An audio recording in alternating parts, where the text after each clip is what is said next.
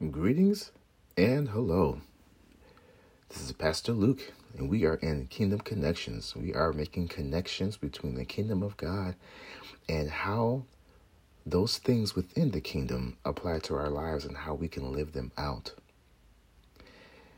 We are here to bring down the culture of God's kingdom and to make the culture of God's kingdom a reality here on earth. Is it difficult? Yeah, of course it is, because we are met with resistance. But will we prevail? Will we succeed? Will we be victorious? Of course, because it says in God's word that we are already victorious. And we're living out the current steps that lead to that victory. We just have to maintain and sustain. Today, I thought about what's happening right now currently where I am in Rochester, New York, in New York State, in the United States. We just had Memorial Day. Now we're entering into what is known as Pride Month. And it made me think about what people are aligned with and what people are connected to and in what they have their allegiance to. So it made me think about the word allegiance. And the topic is allegiance to God. So as a school teacher, every single morning with my 7th graders, we say the Pledge of Allegiance. And the Pledge of Allegiance says this: I pledge allegiance to the flag of the United States of America and to the republic for which it stands, one nation, under God, indivisible, with liberty and justice for all. We say it, we speed through it, we just, okay, we're done with that thing. But have you ever thought what it means? Have you ever broke it down word by word, line by line?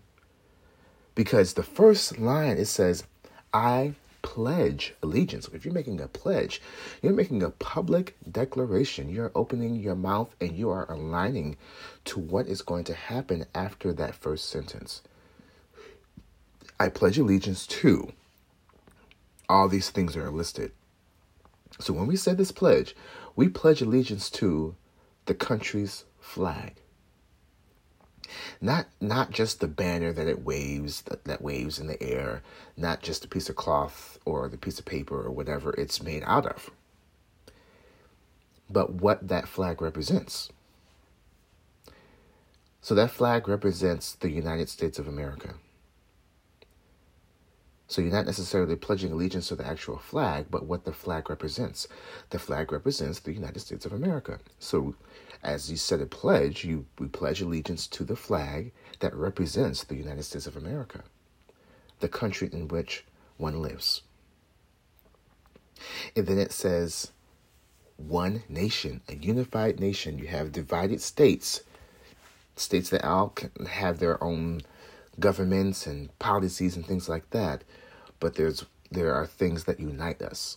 And we call it, of course, the United States of America. So we are one nation, founded under God, indivisible, not divided, and with liberty and justice for all. So when we pledge our allegiance to the flag, how do we know this is a good idea? Should we pledge allegiance to the United States?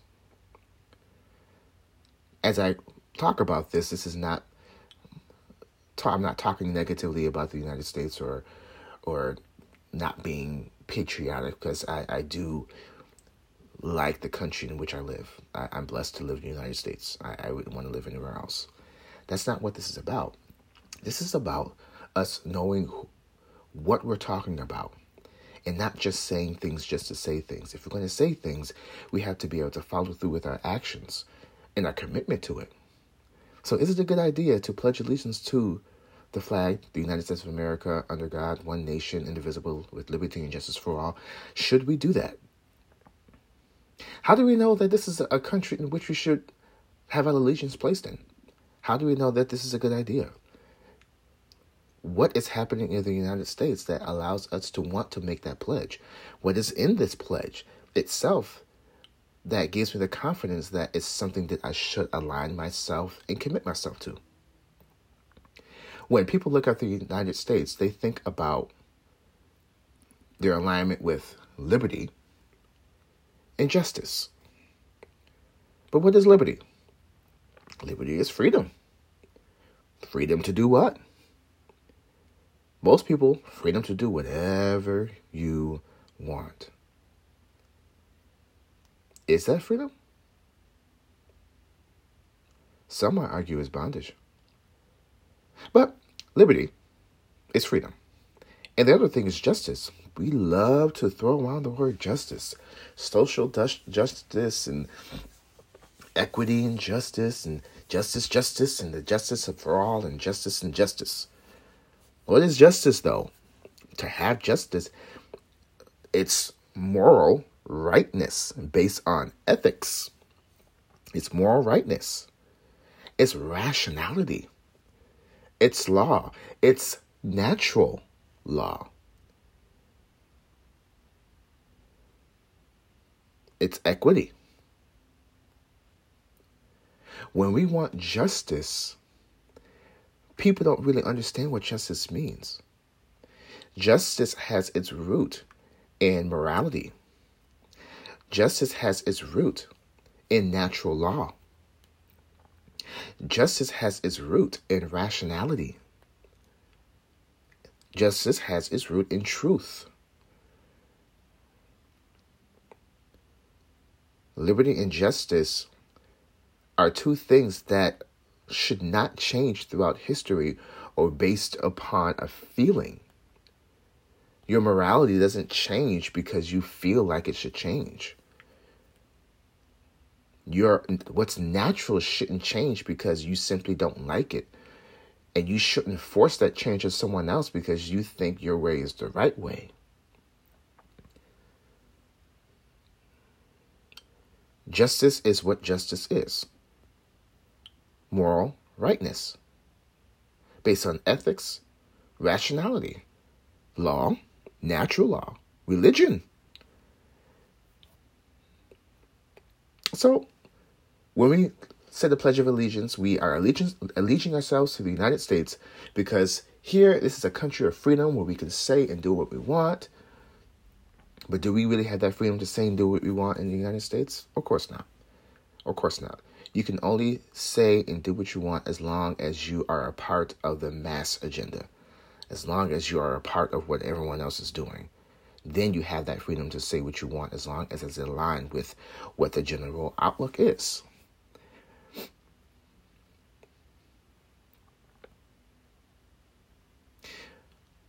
So when we say that, that's what we think. That's what most of us think. But if we think deeply or deeper about liberty and justice, where does that come from? How do we know what one nation looks like? How do we know what indivisible?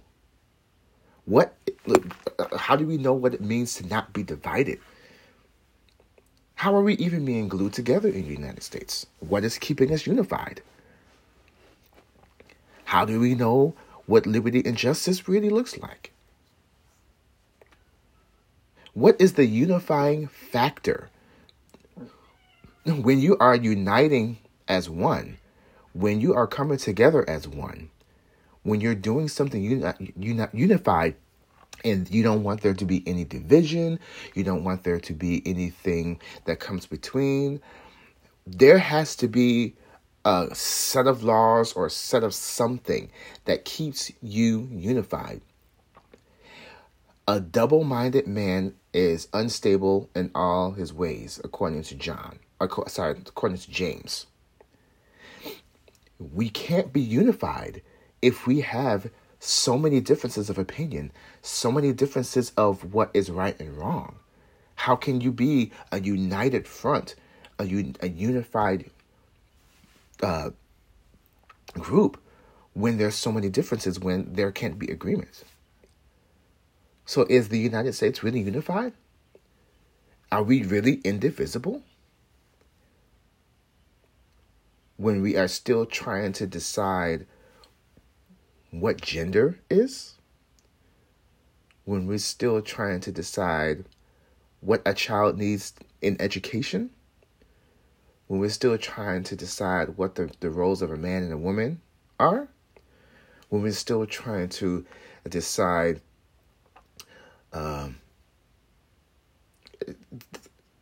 there's a long list. I just don't want to go too far into it. But, we're still trying to make decisions that have already been decided upon. And we are rediscovering things that we don't like, and we want to change them and constantly change them. But one thing in this pledge, everyone wants to take out. We want to take out under God, because there's a foundation that doesn't agree with people's behaviors and how people want to live their life. What should be, or what was, the unifying factor in the United States? God. Now, arguably, some people feel this issue was not founded on Christian principles. But we're going to pretend that it was in its most pure sense. We're going to pretend that the United States was founded purely on the principles of our Lord and Savior. If we make a commitment under God and use God as our basis, we can really unite and make progress in the world. But once we start to open the door to other ideas that are contrary to what once unified us, then chaos happens. Then you have internal wars, civil wars. You have death and destruction, because we have all these things that are contrary to one another. And then we compromise, and then we let anything go. And once you let everything go, the limits start to be tested. Well, how far can I test this limit? How far can I test this limit? How much can I really stretch this? Because this is just the open door for this. But this is what I really want. So I'm going to constantly push this idea until I can open the door to what I truly, really want. That's chaos. And we're in chaos right now. Because God is no longer the foundation. But when you make an allegiance to something, you're committed to something, and it has its basis in faith and trust. If I'm making an allegiance to the United States of America, I trust in what it means and what it stands for. If I'm making an allegiance to God, I trust God. I have my faith in God. I have my oneness in Him. I believe in everything that He says. If I'm making the allegiance to the United States, I have my hope in what the country could represent, or what the country could really stand for. And that we're standing together in the same principle of oneness. So when I have my allegiance to God, I believe the same thing. I believe in everything that the Word says, what it represents, what it says about me, what it says about my old me and my new me. I accept that and I live it out. And I'm willing to die for that. People have died for the country because they understood what it meant for. My father was in the military for 40 years. He was willing to die for the country because he knew what it represented and who he was fighting for. My father was also a man of God, more so, and he's willing to do the same thing. Same for me, same for you. We are willing to die for anything that we put our allegiance to. My allegiance first is to God. Then it's to my family. So I'm willing to die for those things because I know what it represents. But what happens when we truly commit ourselves to the Lord? What does the Lord do for us? What happens when we commit ourselves to the Lord with the same type of commitment that people have who are very patriotic? When patriotic people defend the United States, they defend the flag, they defend their freedoms, they defend so many things because they believe it with all their heart. As Christians, we defend our Lord and Savior. We defend righteous living. We defend morals. We defend the foundation that the Lord has laid out. We have so many things that are under attack. Maleness, being a man, is under attack. The family is under attack. Marriage is under attack. Righteous living is under attack. Education is under attack. Our children are under attack. The church is under attack. Everything is changing and being compromised because we don't want to offend, we don't want to hurt anyone's feelings, because a lot of people nowadays are wimps. But we can't compromise and change because culture is changing. Culture is supposed to change because people can't make up their minds. The double-minded, of course, they're going to be finicky and back and forth, back and forth, back and forth. But we have found something in the Word that keeps us firm and keeps us rooted. Proverbs 16:3 says, "Commit your work to the Lord, and your plans will be established." If we are going to commit everything we do to the Lord, everything He has for us, the trajectory of our life, they're going to be established. There's going to be footprints that He wants us to step in. There's going to be a way in which we walk. There will be no confusion when we commit our work to the Lord. There are options, but there's not going to be confusion. There are going to be good things versus right things. We have to choose the right things. And even within the right things, God has given us freedom to do the right thing in multiple ways. And I thank God for variety, in that we have our freedom, our free will to be able to choose, okay, this is the right way in which you want me to go, Lord. So I'm going to choose this path which still leads to the right way. The right way is the Lord's way. It's Christ's way. When I say the multiple options, I'm not saying that there's multiple ways to God. No, there's one way. There's Jesus Christ. He is the way. But He has placed gifts and talents within us to be able to go His way. And the different ways we can use, as an example, I'm an educator. The different ways I can use education that point people towards Christ, I can do it in public school. I can do it in private school. I can make my own school. I could do it in Christian education. I can do blogs. I could do vlogs. I can do podcasts. I can go live on Facebook. I can write books, pamphlets. There are different ways I can express education, different avenues.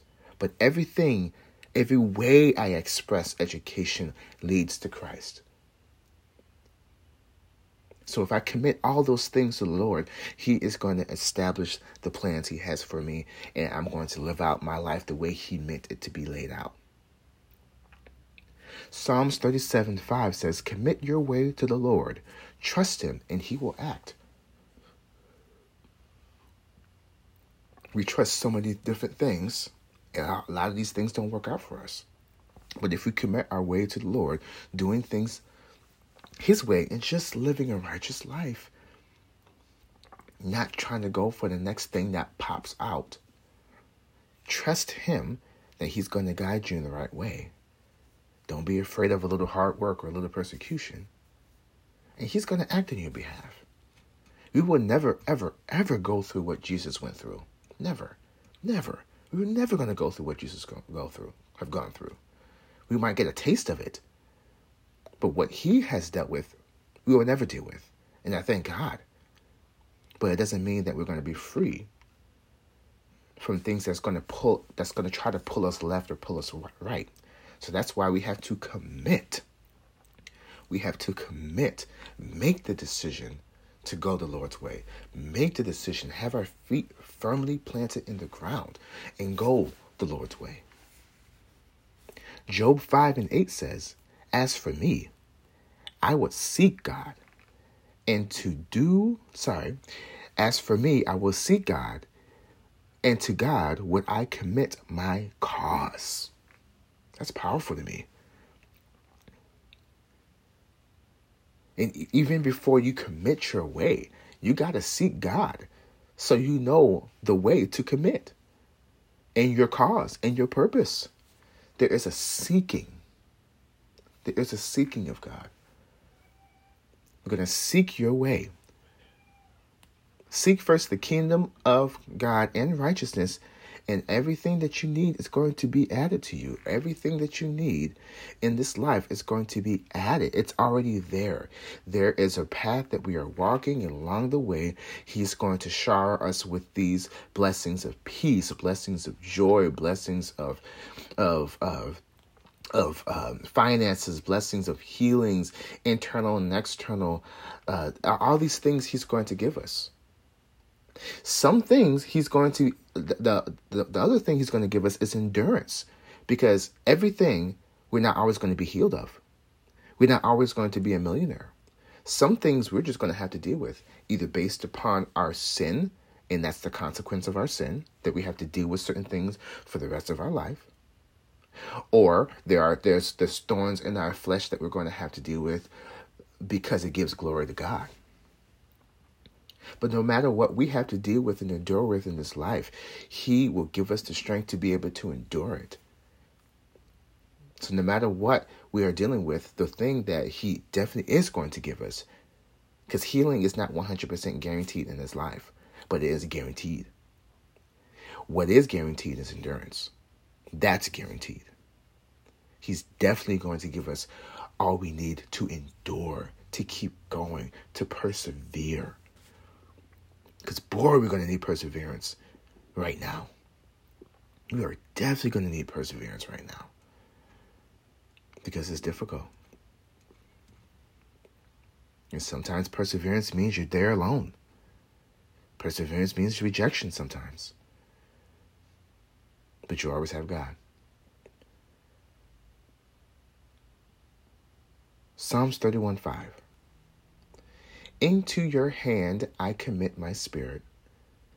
You have redeemed me, O Lord, faithful God. When we said yes to Jesus Christ, we committed our spirit to Him, and the Holy Spirit infused into our spirit. We have the Holy Spirit. The Holy Spirit is the one that gives us the endurance.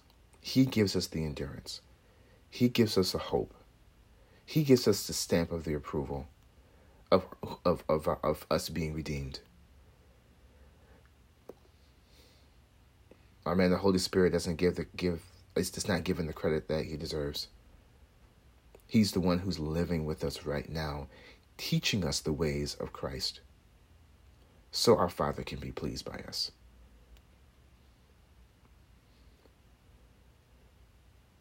You have redeemed us, Father, and we thank You for Your redemption. We are now in alignment with You because we said yes to You, and You are faithful to us. And since You are faithful to us, You are teaching us how to be faithful to You.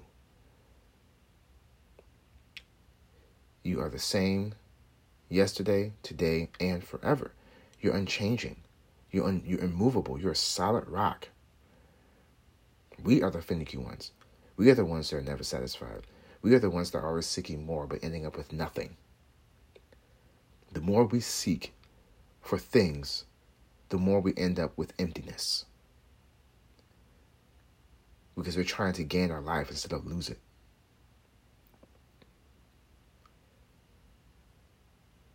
So we commit and pledge our allegiance to God. Because in Him, there's everything. In Him, there's everything.